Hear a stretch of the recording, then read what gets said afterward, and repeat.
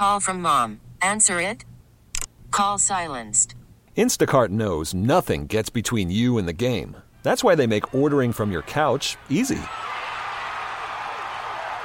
Stock up today and get all your groceries for the week delivered in as fast as 30 minutes without missing a minute of the game. You have 47 new voicemails. Download the app to get free delivery on your first 3 orders while supplies last. Minimum $10 per order. Additional terms apply. We really need new phones. T-Mobile will cover the cost of 4 amazing new iPhone 15s, and each line is only $25 a month. New iPhone 15s? It's better over here. Only at T-Mobile, get 4 iPhone 15s on us and 4 lines for $25 per line per month with eligible trade-in when you switch. Minimum of 4 lines for $25 per line per month with autopay discount using debit or bank account. $5 more per line without autopay, plus taxes and fees. Phone fee at 24 monthly bill credits for well-qualified customers. Contact us before canceling account to continue bill credits or credit stop and balance on required finance agreement due. $35 per line connection charge applies. See T-Mobile.com. We get it. Attention spans just aren't what they used to be. Heads in social media and eyes on Netflix. But what do people do with their ears? Well, for one, they're listening to audio. Americans spend 4.4 hours with audio every day. Oh, and you want the proof? Well, you just sat through this ad that's now approaching 30 seconds. What could you say to a potential customer in 30 seconds? Let Odyssey put together a media plan tailor-made for your unique marketing needs. Advertise with Odyssey. Visit ads.odyssey.com. Wake up! Wake up! Mike Mulligan, David Haugh. Mully and Haugh. Gabe Ramirez kind enough to sit in. David with a well-earned day off, and I think he's at jury duty. Really? Is that a well-earned day off? I mean, shouldn't you, if you really get a day off? Oh, hello. How are you? What are you doing? One of these. I was just sitting before we went off to court. Are they crutches? These are chair pants or chants. It's essentially 2 crutches. I'll just sit here. That he's attached to like knee pads, and then he's attached them to his backside. He's been arguing with the fine people with jury duty that he is peerless, therefore cannot pass judgment on others. Do you have any other questions for me, counselor? I'm not through with my examination.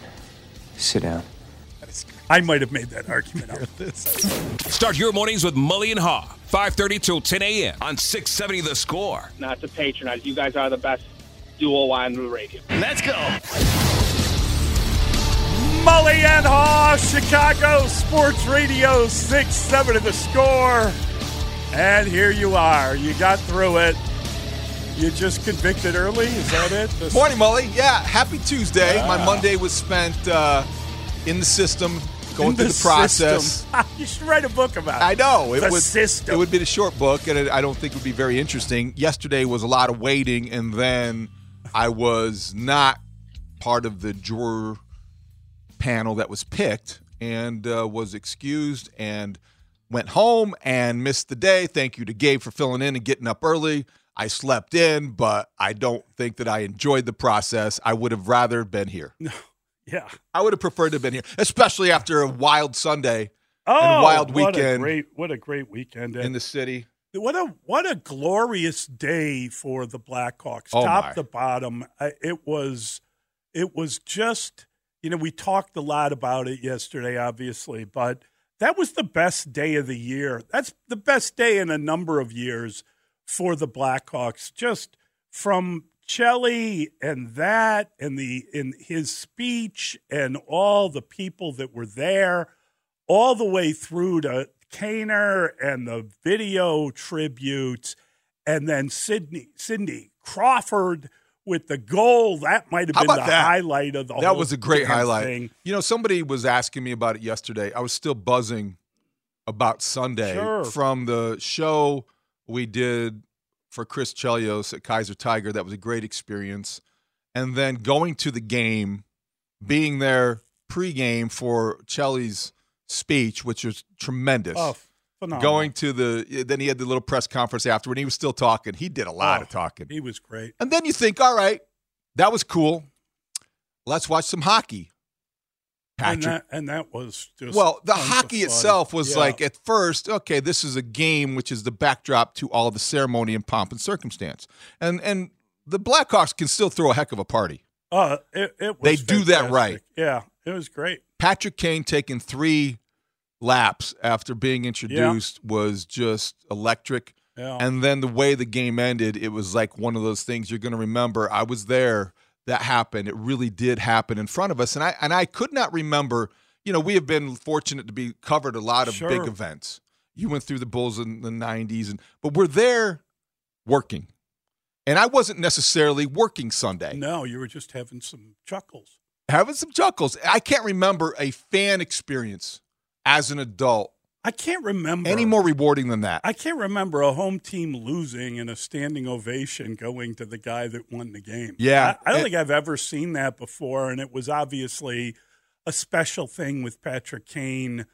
I had said facetiously before the game during the show to Grody, and I even said this, repeated it to my son who was at the game. I said, you watch. Patrick Kane's going to win in overtime, and they're going to cheer him. And they're like, no way, they're going to boo him. He's going to get booed. Right. And I didn't think it would actually happen, and then it actually happened. Awesome. And the reaction was as memorable as the really goal. Something else. And we'd seen that goal so many times before. Yes. What a cool night. Theo was there. Eddie Vedder was there. I mean, at one point, they just Rodman. scanned the crowd, and Mark Messier is just like sitting there. And I was like, holy cow. Yeah. Like, it was Rodman looked rough. I don't know what's going on. Looked a little rough. I've been a long night. Who knows? John McEnroe. I mean, wow! It was really something Chelly's else. reach is pretty vast, no doubt, and we know that from talking to him on a regular basis. And his speech was pitch perfect. I know that he had some help with it from Kaylee, and she edited it, whatever. But they did a nice job of finding the way to deliver it anecdotally, casually. It was fantastic. Yeah. He was worried about the clock for a minute, and then that went out the window. It was just they gave him all the time he needed, and God, it was fantastic. And it was funny. He brought attention to Kaner coming back and not stealing his thunder. Then Kane did steal his thunder. But that was so great. Like, Kaner, you'll be up here soon enough. It was great. It was great. And there were so many great, athletes, Blackhawks, so many people there that it was extraordinary. Well, the past was celebrated in a way that really we haven't done in a long time, especially with the Blackhawks. Right. You kind of have been – Blackhawks have been kind of keeping their head – kind of hesitant. Yeah. How hard do you hug them? Are you still mad at them? Is it okay to like the Hawks again? Oh, my God, did you see what Bedard did? And that was the first time Bedard had commanded all the attention since he became a Blackhawk less than a year ago. Mm-hmm. But that was the night where he was not center stage. He was like, all right, there's Chelios, there's Kaner. Oh, by the way, there's this superstar. I mean, Gretzky came in and said hello to him. I mean, that's pretty awesome. That is pretty awesome.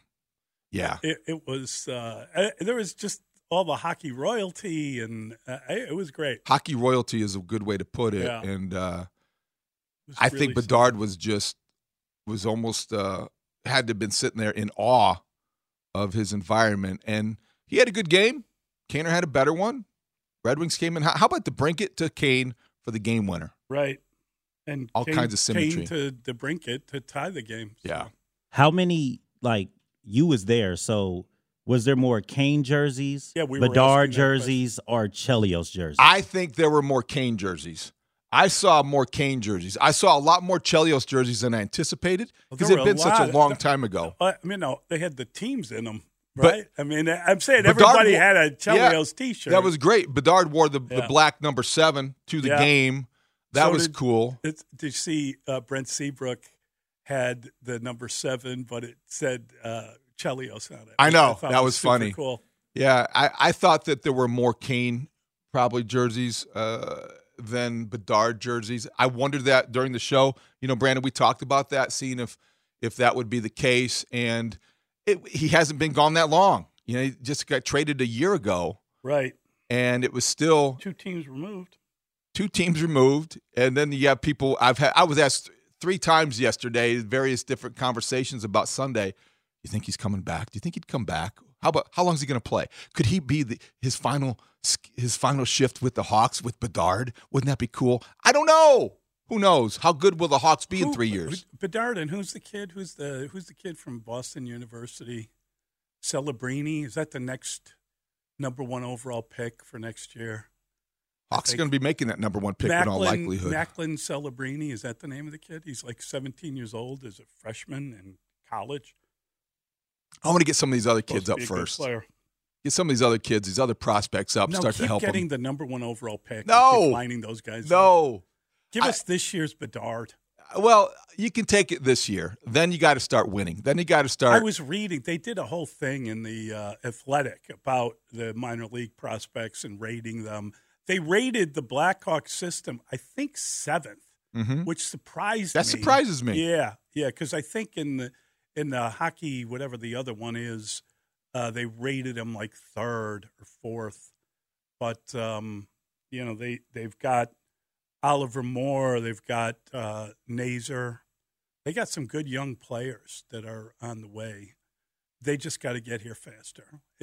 Fast. It's going to take, 2 more years before they're competitive. They're not going to be competitive next year. I don't know if I heard this correctly, and I'm just curious. I was there when they introduced, obviously, before the game, and Luke Richardson, I heard a smattering of boos. I was surprised at that. Why would you boo the head coach of a guy who's basically there to keep the young players focused, playing at a high level as hard as they can, and they do that. The Hawks never really lack that much effort. I was surprised to hear a smattering of boos. For Luke Richardson? Yes. I didn't. Maybe it's just a section I was in. I don't know. I wasn't me. And yes, you're right, Molly. Macklin Celebrini. Thank you. Number one overall pick. I told you. You were doing your hockey in, buddy. Prospect research. Digging in. Hey, we did 3 hours of hockey on Sunday. If you want to continue that, I'd be more than happy. But I think we... No. We just wanted to get your thoughts on the day because it was a glorious day. It was a glorious day. Really, it was kind of the last day of the season. Till they get this, Macklin Celebrini kid. That's in June. That'll like be I said, the draft. This is like the Bears, the NFL playoffs, the Super Bowl, everything's over. Now it's Bears time. Now you can jump in. Well, when the Bears, what happens in Indy. If the Bears get Caleb Williams and the Blackhawks get Connor Bedard, and then they go out and they get the second number one overall pick again in Macklin Celebrini, who's closest to a championship? Definitely. Pete Crow Armstrong. Okay, see, the Cubs, is it he's either going to be the best player? We played that a couple times yesterday. Did you? Justin, that was fun. Honor. That was fun. I think Brandon loves to play that clip. It's my favorite drop. Yes, it's my favorite one. Yeah, every once in a while, whenever. Well, my prediction is going to be PCA, Pete Crow Armstrong. So a Cubs outfielder will be the biggest star in Chicago by the year 2028. I don't think that's going to age well. Oh, now don't. No, I'm not like trying to trigger anybody. You be giving up on PCA. But what did I say before we played that? There's going to be Caleb Williams in town, likely. There's already Connor Bedard in town. Your guy, who's going to be now forevermore, your guy, Macklin Celebrini, is going to be in town. Hey, the return of the Mac. Patrick Williams, cornerstone. Oh, stop it. Self-proclaimed cornerstone. Stop it. How about that one? Oh, my gosh. We talked about that one yesterday. That was him calling himself a cornerstone for the team was a stopping point in everyone's life momentum. Pretty brittle cornerstone. What? Yeah, that's the problem. You're the what? Yeah, I don't think that's something that makes sense. If he is one of the cornerstones, then they have to really surround the cornerstone with better pieces. That's the problem. We're going to need better cornerstones. We're going to need stronger cornerstones. Yeah. We're going to need more corners. There's going to be more than – it's not going to have to be 4 corners. You're going to have to need, you need a hexagon. 2 different texters want you to know they were saying Luke, not boo. That could have been. That's 3 different texters now saying Luke. Listen, you heard a boo. There was a lot going on. You heard a boo in your heart. There could have been. I was like thinking maybe there was – I was confused. I was a little bit – because I was – doing a lot of things, talking to a lot of people, and I heard, wait a second, were those boos? No, you're right, probably Luke's. All right, Luke. It's not me. It's all the texters. Thank you, texters. Keeping me honest. They can do that. Oh, boy. Yeah, that was best fan experience that I've had as an adult. Wow. Leave it at that. Well, I think it was such a good long day. And, the Blackhawks, what they did is they had everything blend into each other. And it was just a glorious day. They did everything right and everything worked together, and it was like in harmony, and it was the anthem was really electric. Well done. They have not had as big of a moment in that building. Well, for they haven't hockey. had as many people. That was the largest crowd of the season. Makes sense. But everyone was amped. It was the biggest moment since. It's like 1,000 people more than fit in the building.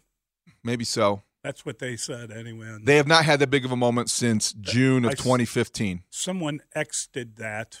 It was on Exter. I don't know what the hell you call it. But the last time when they won the championship, they beat the Tampa Bay Lightning, June whatever that was in 2015. That was the last time that I could think that place was that electric and that loud. And it was a big afternoon, and it was best loss ever. It was a lot of fun, greatest loss in the history of the Hawks. And again, there was some Detroit sucks cheers. I mean, that's an important thing to remember. It's an old rival, and yet you end up cheering for the hometown hero, even though he's from Buffalo and he's Chicago's. On loan from Buffalo. He's Kane is a Chicago more of a Ranger, sports legend. He's more of a Ranger. No, he's not. Sure, you're just trying to be. He's a Red Wing. He's a Red Wing now. Ornery.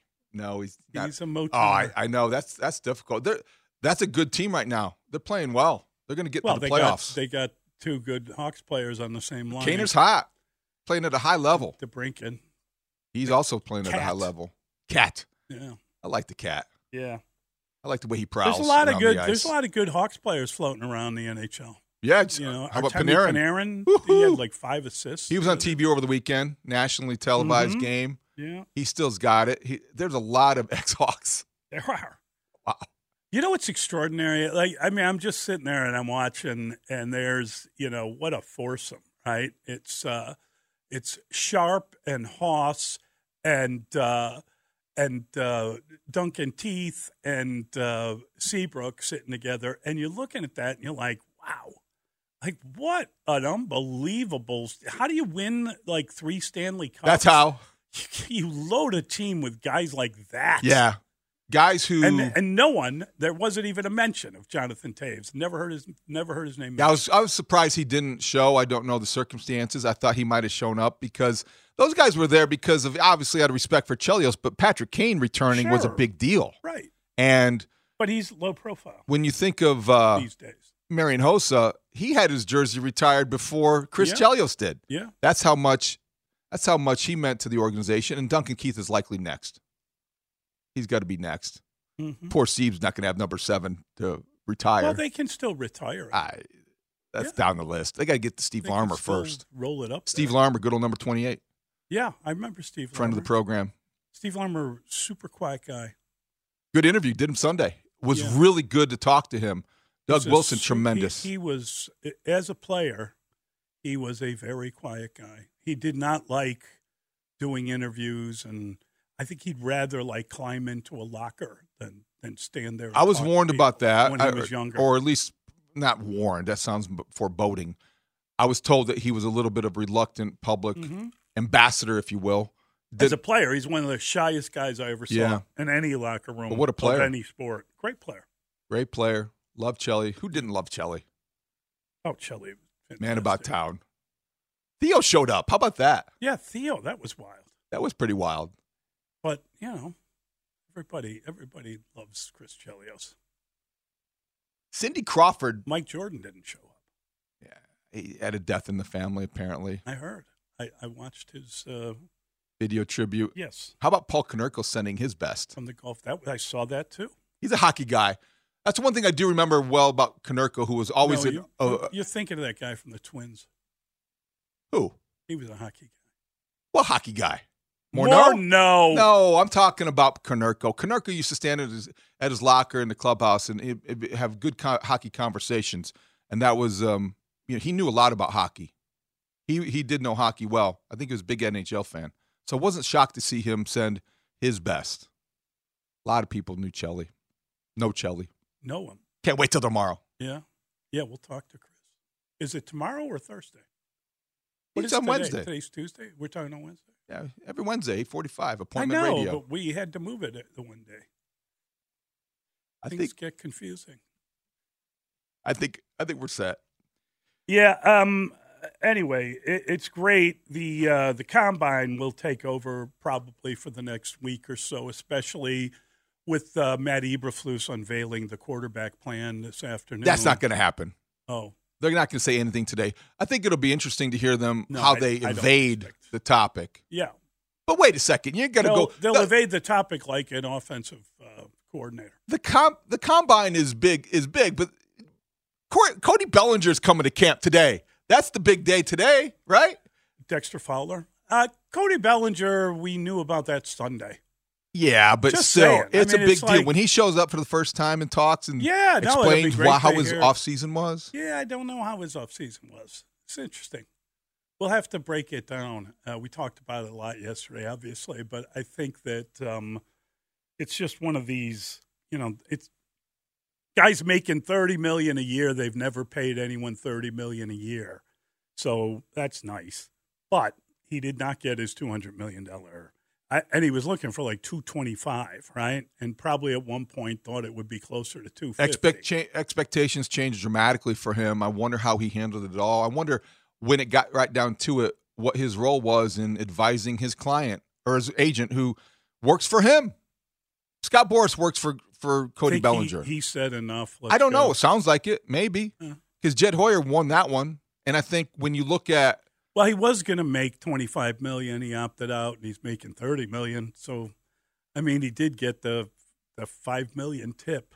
But for a guy that probably went into the offseason expecting to be paid like Ohtani, who, by the way, makes his debut today. He's going to strike out against Garrett Crochet. That'll be fun. That'll be fun to see. I hope he does that because Garrett Crochet – I'm already taping it. It's going to be on, I believe, MLB Network is doing a rebroadcast of it at 9 p.m. According to my TV, these things never work out the way I want them to. You know what I mean? Like, I would have to, monitor it the whole damn day. Yeah, I hope that works out for you. Yeah, that's good. I've been watching a lot of spring training. I'm interested in Cody Bellinger, what he has to say and how he answers that question. Because that is which question? Is he disappointed with his contract? No, not is he disappointed. He's not going to say that. Did you take? I want to know his role in the negotiation late and how he came to pass that he agreed finally to a deal that everyone was surprised about in terms of its size and length and terms. But it's a 1-year deal. It accomplishes what the Cubs wanted to at the beginning of the offseason. He's here. 2024 is relevant now. It's a 1-year deal. Yeah. And it could be a 2-year deal. I don't think there's any way it's a 3-year deal. I don't think it's a 3-year deal because of $20 million in the third year makes it untenable unless he's – It's a bad tip where this guy shops. In this neighborhood, that would be some place he would not want to shop, not in that third season. Right. That third season is just tacked on. He's still a young man. So he's 28 years old. He can still get all the money he dreamed of. It's a great deal for the Cubs. Jed Hoyer did it right, and I want to hear him. Great deal for the Cubs. I want to hear what he has to say, and I think he'll probably be very gracious, and he'll fit in, and this is the culmination of an offseason that they had to have. They had to get Cody Bellinger. Now that they do, that's exciting. Sunday was huge. We had Chelly and Belly making news. Celebration of both. Chelly and Belly. I don't know. That's a lot of nicknames. Not really. It's two. It's two different sports, though. But they both came together to make news on the same day. Big news. Huge news. Chelly and Belly. I would argue that Chelly didn't make huge news. I would argue differently. I would argue that. Yes, he did. How we did 3 hours of Chris Chelio's coverage. Yeah, That's understand. News. I understand what how we celebrated it, but I'm saying that wasn't news. That was career achievement, and I would hope that Bellinger has more career in front of him. Right? How about Chris playing until he's 48? Is that the craziest statistic you ever heard of? I was surprised that he said that he could have played till he was 49. He had the opportunity to join the 2010 Hawks. I did not know that little nugget. I can remember. That would have been unbelievable. It would have been. Yeah. I can remember when he was playing with the Wolves, going out to do a column with Chris Chelios at the ripe old age of 46, I think he was at that point. Yeah, ageless. And he still looks like $1 million. All right, we got to break apart all the stories of the day. We're going to pick them apart. It's Mulligan and Haugh. We got the pick six next here on The Score. Call from mom. Answer it. Call silenced. Instacart knows nothing gets between you and the game. That's why they make ordering from your couch easy. Stock up today and get all your groceries for the week delivered in as fast as 30 minutes without missing a minute of the game. You have 47 new voicemails. Download the app to get free delivery on your first 3 orders while supplies last. Minimum $10 per order. Additional terms apply. T-Mobile has invested billions to light up America's largest 5G network, from big cities to small towns, including right here in yours. And great coverage is just the beginning. Right now, families and small businesses can save up to 20% versus AT&T and Verizon when they switch. Visit your local T-Mobile store today.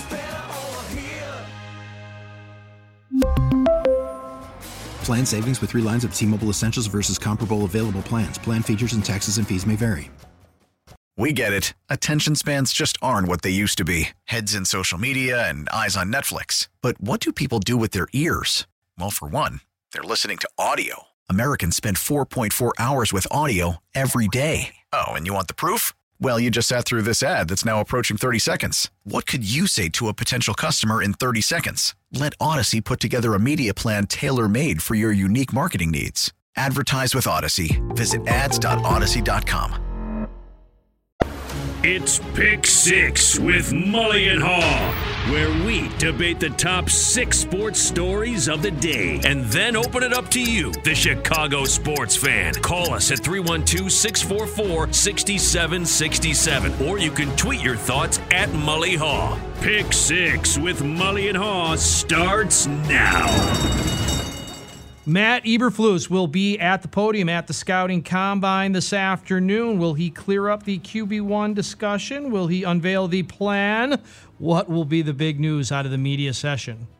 Oh, I think Matt Eberflus, we'll probably talk about how he's groomed, right? Whether his beard is trimmed or something. I don't expect Matt Eberflus, it doesn't appear to be in his nature, to be the guy that blurts out all the quarterback stuff. I think that, I would be surprised if we get clarity on any of that today. I don't think it's the time. I think they're down there. They're going to have meetings. I would guess that he will be he will be dancing like the offensive coordinator was in the same position. I think, it's an interesting session because you are there. And the whole media is there. It's not just the Chicago media, so he'll be asked kind of league-wide questions and other stuff as well.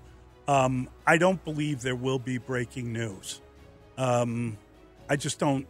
I'm just trying to, in my mind, figure out what that breaking news would be. They've named their coaching staff. I would be surprised if they kind of leak anything regarding the offseason plan altogether and how they're going to rebuild their team. So I don't, Matt Eberflus he doesn't give the most riveting news conferences. I'd be surprised if this one varied from that example. Well, maybe we'll hear about the new look, right? He's got a new look. He grew out a beard. He has a new hairdo. You think he's going to talk about that? Well, he's going to be asked about it. No, he's not. Okay. Do you think he's going to talk about that? If he's asked about it, he's not going to go out of his way, but I bet he's asked about his new look. He's going to talk about, he's going to be asked about his stubble. He's going to be asked, he looks like he lost weight. He definitely got a new hairdo. I think some of the players were also taking credit for influencing the new hairdo. So I do think that there will be some fun about that. Yes. I don't know why that, Gosh, the scoffing.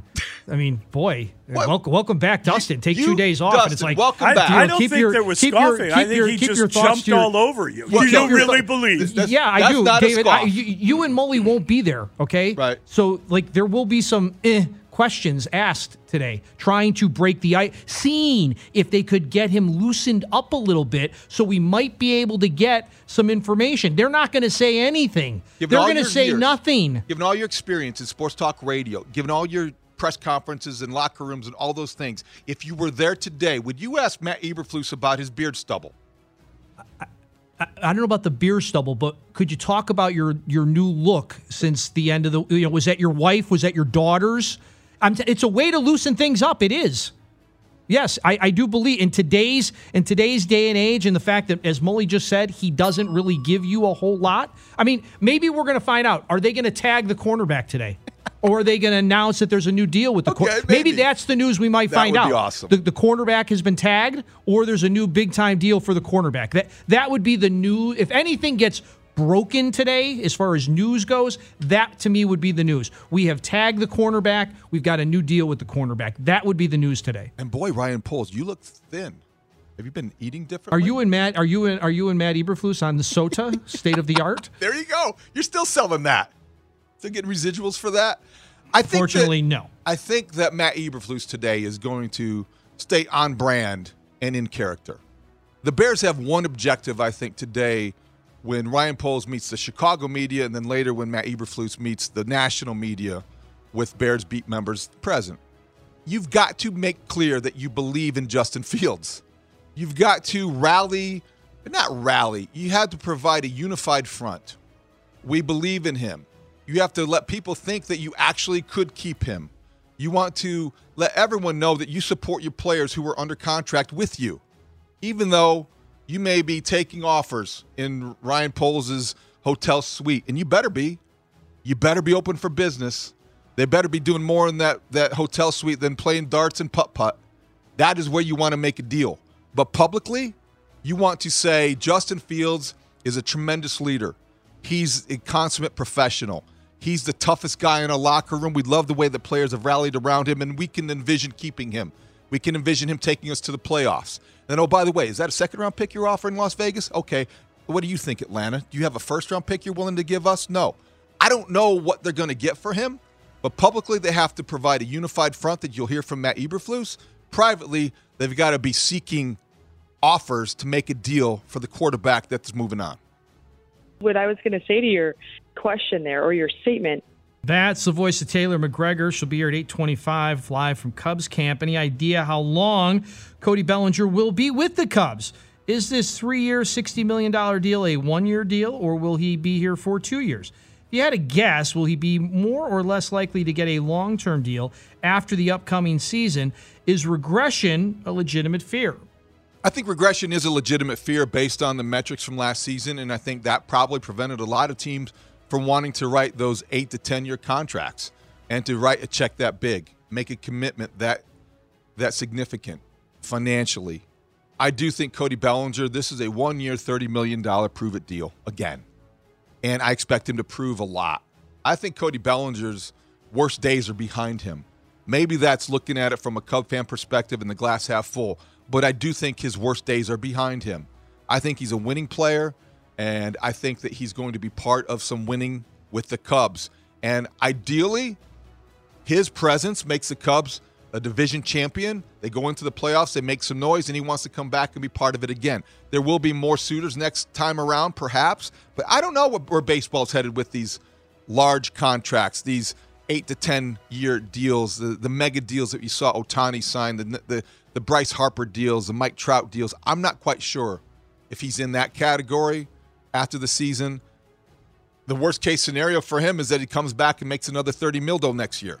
That wouldn't be so bad for the Cubs or for Cody Bellinger. Let's wait and see. But this is a 1-year, $30 million contract to make the Cubs NL Central champions. Well, I'd love to see what Pecota has to say now, if they're going to readjust now that Cody is officially back, because they had the Cardinals winning this division with 83 wins, Cubs around 80 wins in the Pecota predictions. I think this is a good deal for both sides of the equation, and Cody should be an absolutely massively motivated player. because it's kind of now or never in order for him to get this. Once he gets to 30, I don't think he's getting $200 million after the age of 30. I just don't think that's.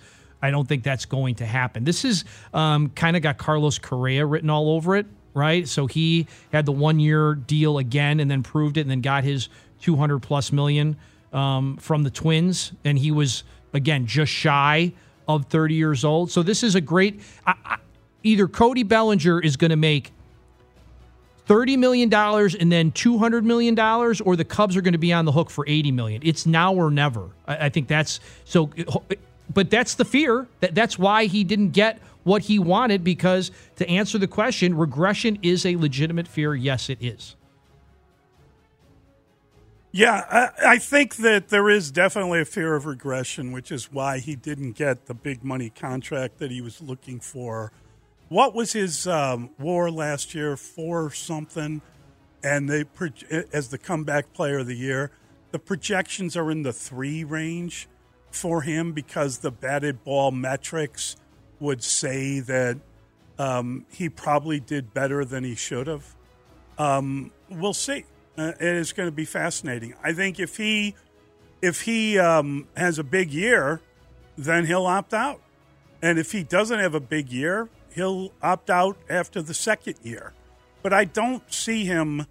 I mean, he'd have to kind of fall off the ledge and have an injury or something to actually want to be there for the third year at $20 million. I just don't think that that's going to happen. So I think, depending on, and he should be a very highly motivated player. He's on effectively a 1-year deal, and he can try to get back into free agency in the offseason. So, but I would guess it's probably like a 2-year deal, just in case something goes awry this year. He can have cover with another $30 million next year, and then try to make some money before that third year. But I don't think. I mean, his regression. It got to a point where he was DFA'd by the Dodgers, right? And I think that had to do with injury as much as anything. He had a great year last year, and he was healthy. And I think that even if he regressed a little bit, it won't be that bad. I think he'll have a pretty decent year. I'm looking forward to it. That's a big question. That's the voice of Bruce Levine. He was a guest here yesterday with the Mulligan Haugh Show. What do you make of him telling us that if he were the GM, Pete Crow Armstrong would remain with the Cubs as a late-inning defensive player, double switch with Cody Bellinger going over to first base? What about you? Would you start him in Iowa to work on his hitting and pray for a Christopher Morel-style return to the big leagues? Yes. Yeah, I would definitely start him in Iowa. It doesn't mean he's got to be down there all year long, but I think that when you look at I get what Bruce was saying, that he has this defensive ability that is that raises the games of the players around him, and you have to have your best players. You have to look at him in terms of the long term. You don't look at him as a guy. He needs more at bats. He's a young player, and he needs to play a lot. And I would rather see him do that in Iowa than limit his at bats in the big leagues. And then you don't know if you're crawling around in his head or what you're doing in terms of his development. I think he needs more at bats. So I would send him to Iowa. And again, if he starts tearing it up and he's making all these circus catches, and you believe that his game will translate to the big leagues, then I would bring him up and maybe. But I think I would be more likely to let him develop at his pace in Iowa than kind of rush him to the major leagues unless you needed him. And you got Tauchman behind Bellinger, so you've got some cover. Is Canario in a different position in terms of his rookie kind of young player status than a PCA? I would say yes. So if you really wanted a outfield help, a fifth outfielder, I think he could be that guy for you. And they got a lot of guys in camp too that might fit into that role. So I think I'd leave him in Iowa and let him work on hitting and just see what happens.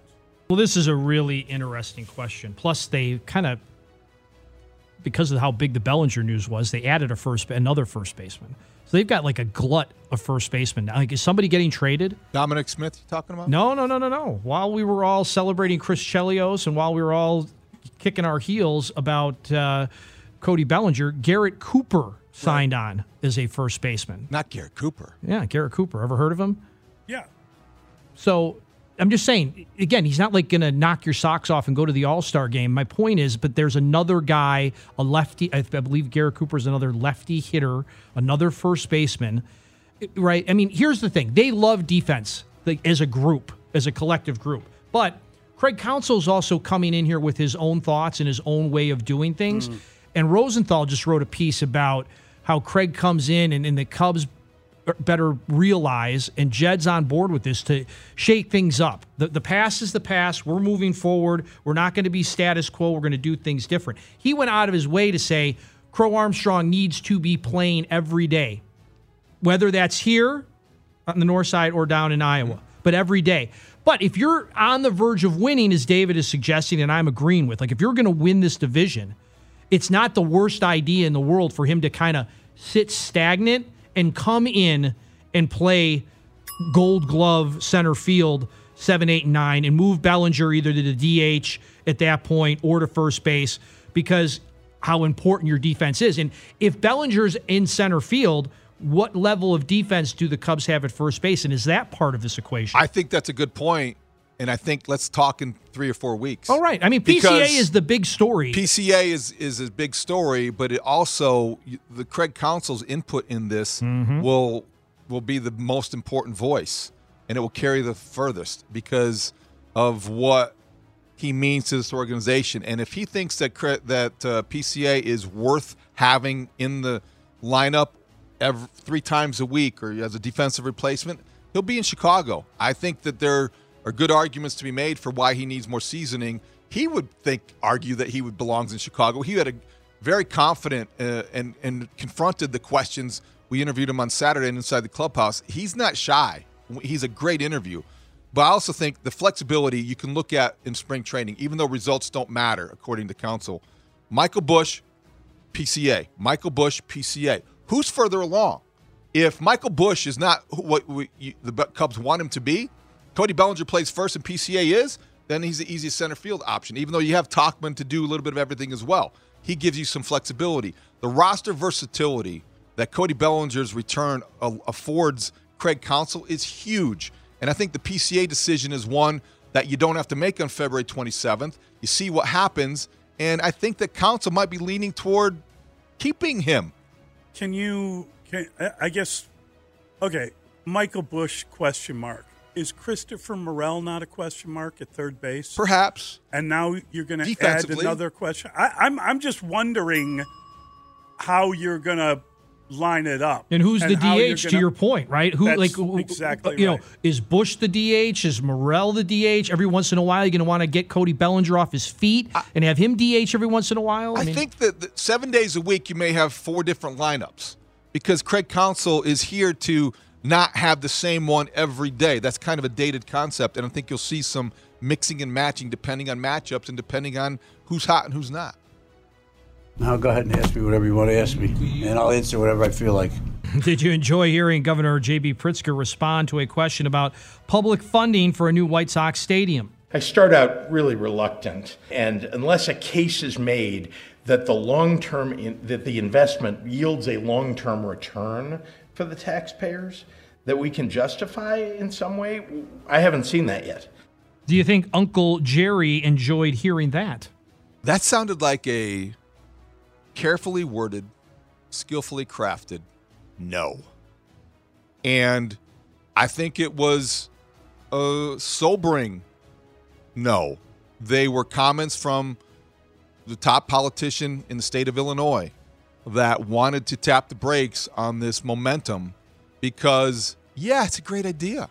Yeah, those are beautiful renderings. Oh, my gosh, is that exciting to think about the Sox playing in the South Loop. Now pay for it. Now reach deep into your own pockets, Jerry Reinsdorf, because you know what? Governor Pritzker is not playing, and he's not paying, and he's not interested in $1 billion in public subsidies for your own ballpark. So this was J.B. Pritzker, I think, reminding people that gone are the days where the public's going to be on the hook for these vanity projects. Now, this doesn't have to be a vanity project. It can be a great thing for Chicago in terms of development, in terms of jobs, in terms of all the things that they need to convince politicians that matter. But so far, not so good. That was a no. That was a no shot. I would love to be inside the head of the chairman to know what he thought when he heard that clip. Doesn't he know Michael's going to have to sell the team and they're going to leave? That seems to be his whole modus operandi. That was a hard no, in my opinion. Yeah. I mean, that was not even a wiggle room kind of half-arsed yes. The whole idea of the project is, well, we need to make a certain amount of money, so give us this, give us this, give us this. There was nothing about a long-term yield for the taxpayer at all. And it's interesting because, they hadn't really made their pitch yet. They had just kind of shown their plans, and by all accounts, while we know what the money was going in, it wasn't. They didn't really ask for it. Jerry didn't really ask for it when he leathered up to talk to the legislature. And, you heard the governor say that he didn't see any of it, but his people did, and here's what they told him. I think you're right. It was a very articulate, well prepared answer that ultimately was a flat out no. Did you say leathered up? Jerry leathered up. Jerry's all leathered up. He got all leathered up to go down. Was that leather or pleather? Didn't he? Yes. That wasn't like a fake leather jacket. No, I think it might have been pleather. Okay. Maybe. Hey. That's a really good question. Are you planning on watching White Sox-Dodgers later today? Is the promise of Shohei Ohtani's debut coming as it could today against the Sox lefty Garrett Crochet worth the investment of your time? Yeah, I just probably would watch the first inning. It's kind of a drag. I wish there were more Sox games on TV. And to my fault, my detriment, I have not spent a lot of time trying to figure out if I can watch these games. I mean, I'm guessing since MLB is going to run it at 9:00 at night that it's going to be the Dodgers version, right? The Dodger games are probably like the Marquee Network running Cubs games. You pretty much, get your fill of them. But I haven't gone to the Sox website to look for any kind of a standing cam or anything, or what. I don't know what they would do to show those games. But I did watch the two games, the two White Sox games. I wanted to watch Cubs Sox. I watched the Sox version because I wanted to hear John Schifrin, and I was curious to hear him broadcast with Stoney, and so I watched the second game that was broadcast. And I think they won't be on again for a little bit, but I would be curious in monitoring that just to kind of get a feel for how that broadcast is going to be. And I thought he did fine. I thought he was good in that role, fine, well enough. He's a pro. Whatever. He was a pro. I told you a friend of mine texted me and basically said that his enthusiasm, wait till he goes through a season of the White Sox, his enthusiasm will wane about halfway through this thing. I don't see how anyone can remain positive about what we're going to be looking at. So, I want to see Garrett Crochet strike out Shohei Ohtani in Ohtani's debut. I want to see that matchup as well. I think that's cool. You can be all over X and find a clip of that, I'm sure. I will follow your lead, Mully, as you mentioned earlier. When I do get home today, I will go to the on-demand, and I will find it, and I will hit the record button. I don't know if I'm going to go that far. I think I'm curious. I'll probably catch up with it later. I don't have a ton of curiosity about the White Sox just yet. Garrett Crochet against Ohtani is a good matchup. I am curious how Ohtani looks after the surgery, at the plate, swinging the bat. That's always fun, although I will watch him with a bit of envy because obviously that was the pipe dream going into the Cubs offseason. Not going to necessarily make a point to watch much more than that. Maybe as time moves on in spring training, I'll see, get involved in the White Sox a little bit more. Right now, today, I'm probably more curious about how Matt Eberflus answers the questions about his 5 o'clock shadow than I am about seeing Garrett Crochet face Ohtani. I'm not talking necessarily about a pick six or something like that. That's the voice of Brad Biggs. Biggs time 7:25 today, live from the start of the NFL Combine. How about the beloved Loyola Rambler receiving 1 AP Top 25 vote and 3 in the coaches poll heading into a big week? They face 2 Quad 1 games. Tonight, they've got the St. Bonaventures, and Friday night, a home game versus Dayton. Can Loyola keep up the winning ways? Well, if I only knew some Loyola graduate and alum that might have connections to a ticket for that Dayton game, because they're going for like $200 I need a pair, Mully. This is fun. Done. 1 vote. Only 1 vote? Call Chelly. This is a good team. This is a good college basketball team. Drew Valentine's having a terrific year. Could be A-10 Coach of the Year. And you look at where they're headed and how they're peaking maybe at the right time. March is the end of the month, and this is the ideal time for Loyola. It's Loyola time. It's winning time. It's Rambler time. So, yeah, they can keep up their winning ways, because I think that they did the lull thing last year. They rebuilt with the transfer portal and all the things. We talked to Drew Valentine last week, sounded very capable and confident. This is the time that Loyola will start to take off a little bit. So I think this is going to be a good week for the Ramblers. Next week, maybe they get more than that. Now, these are 2 games that you should get in front of, that you'll want to get on the couch and get on your TV or your app or however you consume it. And I will definitely be looking at that Dayton game Friday night. And again, Mully, I need 2. Yeah, if I'm not mistaken, the kids go on break starting Monday, which means basically starting Friday. So I hope they stick around and make sure they go to that game Friday night, because they're going to need that crowd. I watched their game against George Mason on Saturday, and George Mason had just beaten Dayton, which is how the Ramblers wound up with a share of first place with Richmond. They've won 20 games now, and they're 12-2 in the A-10. And so, tonight feels like a classic trap game going into the Bonnies, and that's a decent team, and they've got some size, and they've got a pretty good player who they thought was going to come to Loyola, Charles Pride, and he went to St. Bonaventure instead. And then they come home for the Dayton game, which is a big game. So, again, their net ranking is like 93 in the country. It is not good at all, because they haven't played a lot of Quad 1 games. So these 2 games count as Quad 1 games if they can continue to win. And as I said, I watched their game against George Mason. They won that. They were up 30 in that game. They won that game by 20. That's the best game they've played all year. They are like 11 men deep. Everybody they brought in contributed. I think like 10 guys scored points in that game. It was about as thorough a victory as I've seen them have this year. They're playing really good basketball, and they're playing very confidently. So let's hope they don't fall into a trap tonight, and then they come home and handle business. The atmosphere at that game was crazy. The student section packed, everyone going nuts. It was a sellout, as the Dayton game will be, and well worth going to, well worth watching on television. So I think they're on ESPN Plus tonight, if that helps, and then they will be on television on Friday. Go Ramblers. Yeah. Keep up your winning ways. All right, we've got the extra point next. It's Mully and Haugh, Chicago Sports Radio, 6-7 The Score. Go Ramblers! Set up this extra point. It's time for the Extra Point with Mully and Haugh on 670 The Score.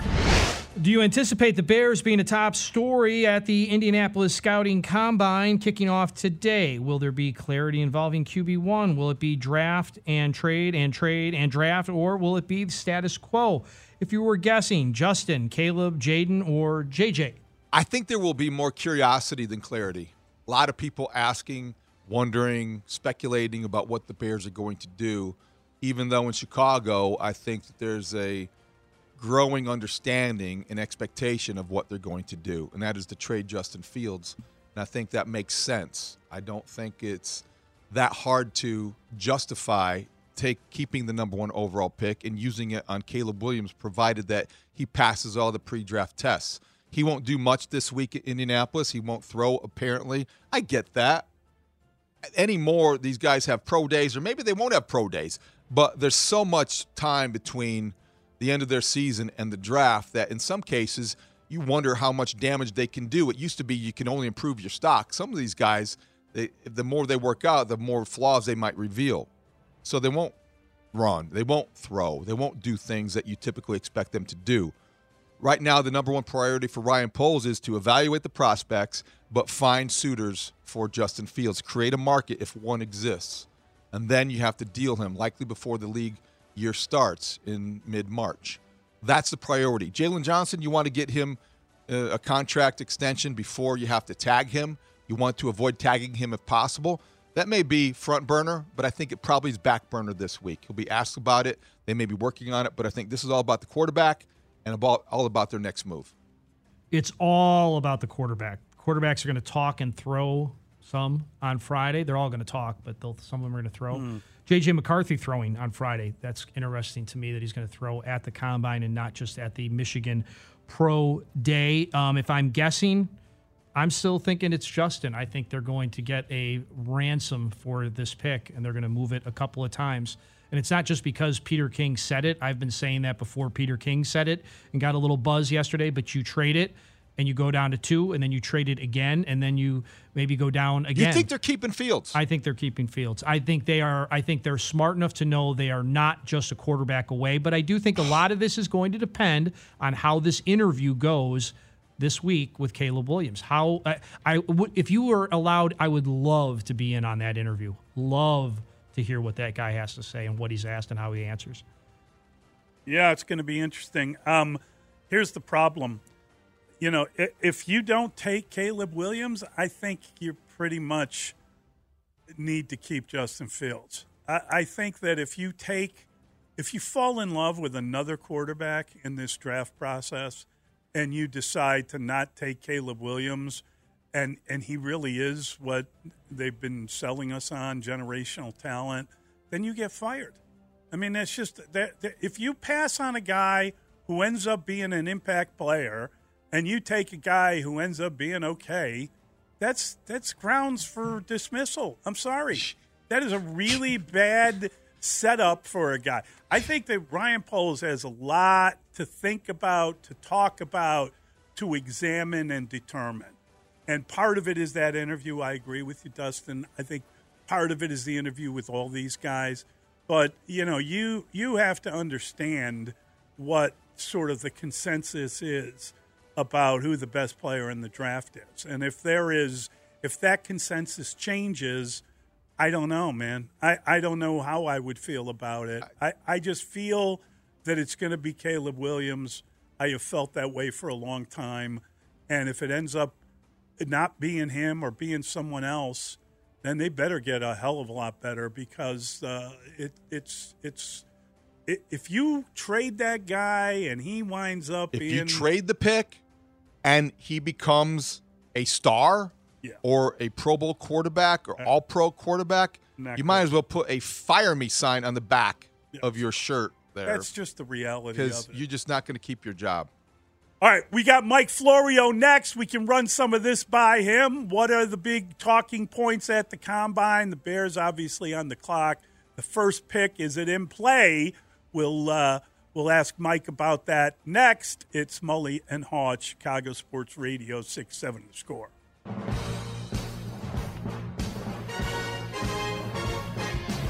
Mike Florio, ProFootballTalk.com, NBC Sports, Twitter.com/ProFootballTalk. Day by day, we get better and better. We get better and better. So we can't beat beat. We can't beat beat. Won't beat beat.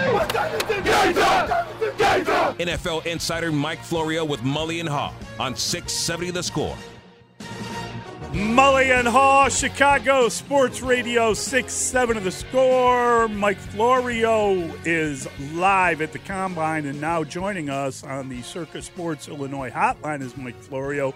Download the Circa sports app today. Michael, good morning. How are you? Doing great. How are you guys today? Doing well. You know, we're all fired up because we're going to hear something from the Bears. I don't know what we'll hear from the Bears. I don't expect we'll hear a lot from the Bears. We know the coach is talking. We know that the general manager will talk to the local media down there. I believe Matt Eberflus gets to talk to all. But I doubt they will reveal whatever their quarterback plan is. But they have a quarterback plan by this point, so it'll be fun to catch a lot of the rumors and talk and all such stuff that will be going on because the Bears are, of course, on the clock. I'm looking at our schedule for today here in Indianapolis. Ryan Poles, 11:45 a.m. Eastern. Now, it all is subject to change because once they start coming through the media room, you never know when you're going to get, who you're going to get, when you're going to get them. But I look forward to sitting down with the general manager and seeing what he has to say and watching for any tells, although he's got a pretty good poker face. Last year, we didn't know what he was up to, and he ended up pulling off that trade that, among other things, got him the first overall pick in this year's draft. So it's going to be interesting to see. I've been on record for months saying that you put too many eggs in one basket when you make a quarterback that first overall pick. You better be damn sure you're getting a generational guy, somebody far closer to Peyton Manning than Jamarcus Russell if you're going to make that pick, because otherwise you leverage that pick, you get a lot more, you build out your team around the guy that we still don't know what his ceiling is. That's what I keep coming back to. We don't know how good Justin Fields can be. And when you have players like DJ Moore, a receiver who came to the team last year as part of that trade package with Carolina, saying, this is the guy. There's nobody out there in this class better than him. When you have teammates that are convinced that Fields is the guy, you really take a big risk if you move Fields and take a quarterback with that first pick. So a lot of it comes down to what they can get. And you only find out by engaging in the conversations of what people are willing to pay. Yeah, but it might be a bigger risk if you miss on Caleb Williams and he's a star somewhere else. That'll get you fired in a hurry if you're Ryan Poles, Mike. I think that's a good debate and a great, lively conversation. I want to ask you this. As they get to know Caleb Williams, as they do the background checking and research, what role will it play? How much impact will it have that he does not have an agent? Well, the biggest issue with not having an agent pre-draft is that the other quarterbacks who have agents, and I'm not going to say specific agents do this, but generally the thinking is all's fair when you're trying to get your guy drafted as high as possible, because that's really the only value the agent has. Once you're locked in, your contract is predetermined. It's all pre-negotiated. It's all a formula based on the spot. So the best you can do for your guy is get him taken in the highest spot possible. And I think one of the reasons Lamar Jackson ended up 32nd overall 6 years ago was because he didn't have anybody out there doing two things, both sword and shield, shielding him against the comments like Bill Polian saying he should move to running back or receiver. You need somebody who knows how to get Polian on the line and make the case and get Polian to go back on the air and modify what he said. You need somebody who's going to call general managers when this stuff starts to get steam and other agents are saying, yeah, take my guy instead. I mean, it's so obvious, it's so transparent, but it happens. So you need that person who is protecting you from the BS that others are trying to put out there and launching their own attacks. Hey, Drake May, he isn't all that good. Jay Daniels, who cares that he won the Heisman Trophy? Here's why my guy's better. Here's why he's worse. Here's why my guy's going to, give you job security for the next 10 years. So that's where not having an agent can become an issue. Now, Caleb Williams may be so good, and it may be so baked in that he's the number one overall pick, it doesn't matter. But I'll tell you this, if he slips from number one of the potential reasons is going to be he didn't have an agent out there fighting for him when everyone was fighting dirty pre-draft. There is a rookie wage scale, right? There's a rookie wage scale. In other words, the agent isn't going to matter when it comes to how much he's going to get paid in his contract. It would matter in the second contract, and maybe that's where it could really bite him. I hear what you're saying. Well, no, but it matters in where you get picked. Right. That's what matters coming in. You need an agent. Hey, the table's set for him to be the number one overall pick. Okay, fine. Now you got to be the number one overall pick. And if the agents representing the other quarterbacks or the other players that could be the first overall pick manage to make some inroads and leak some stuff. You know, the C.J. Stroud nonsense last year. Somebody's trying to get C.J. Stroud to not be the second overall pick in the draft, or was trying to make the Panthers look better for making Bryce Young the first overall pick in the draft. That's the kind of dirty pool that happens. And so, yes, the agent's role for now, get your guy drafted as high as possible. After that, it doesn't matter. But the key is getting locked into the spot that pays you the most. Mike, got to ask you about your post this morning. Very compelling, intriguing. Are the Vikings really considering trading Justin Jefferson, or is that just something that if you can't sign him, you might come to the conclusion you might have to, but how realistic is that? Well, like I said last year, if they don't get this guy signed to a long-term deal before the start of the regular season, I'm not going to rule out the possibility that they'll trade him next year in an effort to get themselves in position to get their year-to-year franchise quarterback. Kwesi Adofo-Mensah, the team's GM, had made a comment about Kirk Cousins basically not being Josh Allen or Patrick Mahomes, who is. But you're not going to compete for championships without a short-list franchise quarterback. And they haven't had one since Fran Tarkenton, for crying out loud. A year in and year out guy that is going to take them to the mountaintop or close to it. They've had plenty of great receivers, and what's that done for them? And they traded Randy Moss. They traded Percy Harvin. They traded Stephon Diggs. They have a history of trading great receivers. All three of those trades happened, I believe, on the Wilfs' watch, although I think Red McCombs traded Randy Moss before the Wilfs bought the team. But Harvin and Diggs were both traded by the Wilfs. And if Jefferson wants too much, and look, he wanted more than what the Vikings were willing to pay last September. Well, it didn't get any cheaper since last September, and it definitely got more expensive on Friday when the salary cap went up 13.6% to $255.4 million. That raises the price for everybody. So my point is this. Until they sign him, a trade is possible. And if they're thinking about trading him and trying to move up in this year's draft, this is the week to do it because everybody's here. You work out your deal. You get an agreement in principle, and then on March 13 at 4 p.m. Eastern, 3 p.m. Central, you put the key and you twist it and you tell the league and you have an official trade and Justin Jefferson's on a new team. I got to tell you, that is insanity to me. There's a lot of crazy stuff going around. That's crazy. Where obviously we look at the cap going up, as you mentioned. I think the Bears are going to have roughly $80 million under the cap by the time all this is said and done.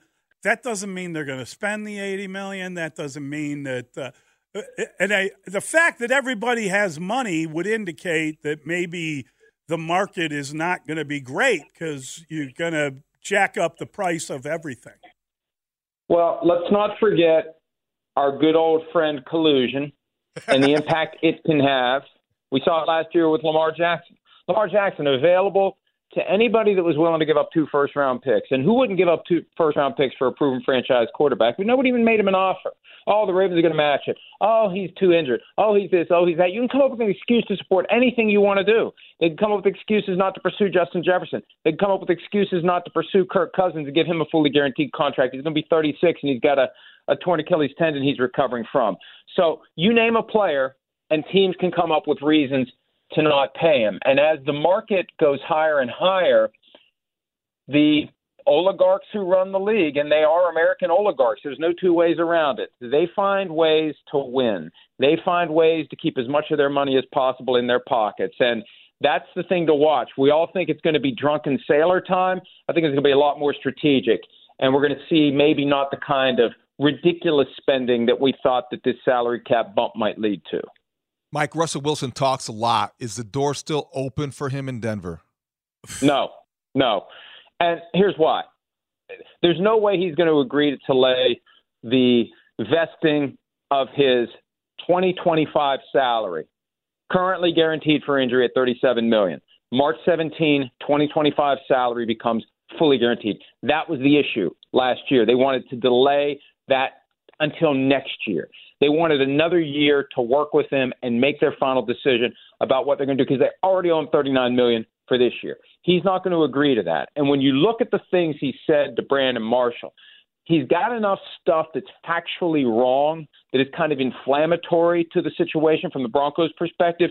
There's no coming back from that. There's no mending the fence. He's being the guy who says all the right things by saying, I still want to play for the Broncos. I still want to play for the Broncos. But I also don't want to give up this guarantee. I don't want to change this date. That's the impasse. They're going to release him. He's going to go somewhere else. And the question is, would he take the league minimum of $1.21 million 1 year, stick the Broncos with the balance? They owe him $39 million. They'd get credit for the 1.21, go somewhere else, be the starter, resurrect his career, see what happens next year. I think that's what he's going to end up doing. Is the Bears deal and they're, on the whatever they decide to do, is that the biggest story at the Combine? Are there bigger stories? That's the one that is the most obvious, but it's kind of like watching and waiting and what's going to happen next, who's going to get franchise tagged and who isn't. Are the Chiefs going to tag Chris Jones? We already seen the Bengals are going to tag T. Higgins, and one of the reasons, and have officially tagged him. One of the reasons to apply the tag now, even though there's another week to go before the window closes, you don't want, when the tampering starts, and this is tampering central in advance of free agency, you don't want teams to waste their time talking to agents who represent players who are going to be franchise tagged. We're not going to try to make you an offer then. We're not going to put numbers in your head as to what we would pay you if you were going to be a free agent. You're not a free agent, so it doesn't matter. So I think that's why teams do it. They want to just make sure no one tries to get a little too close to their guy that they plan to keep around. So Chris Jones is the one, the Chiefs' great defensive tackle. What are they going to do with him? They haven't tagged him yet. And yeah, it's just, you cast a wide net and you wait to see what happens. But this is a week where a lot of potential business gets done, some stuff that we're expecting and probably some stuff that we're not expecting. Great stuff, Mike. Thank you, buddy. Have a great week at the Combine. Thanks, Take Mike. Care. See you. That is our guy, Mike Florio. Good stuff. Strong opinions.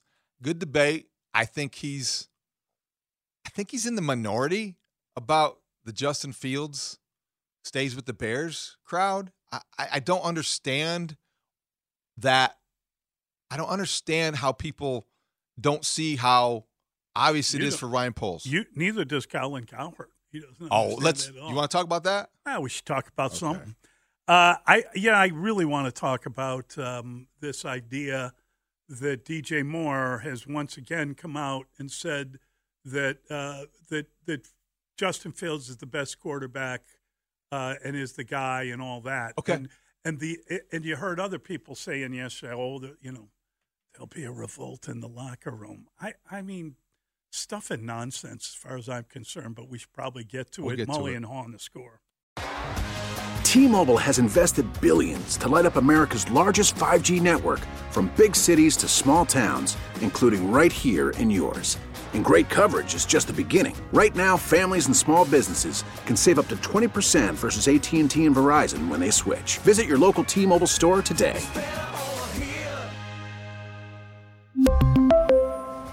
Plan savings with 3 lines of T-Mobile Essentials versus comparable available plans. Plan features and taxes and fees may vary. Baseball is back, and so is MLB.tv. Watch every out-of-market regular season game on your favorite streaming devices, anywhere, anytime, all season long. Follow the action live or on demand. Track 4 games at once with multi-view mode and catch up with in-game highlights. Plus, original programs, minor league broadcasts, and local pre- and post-game shows. Go to MLB.tv to start your free trial today. Blackout and other restrictions apply. Major League Baseball trademarks used with permission.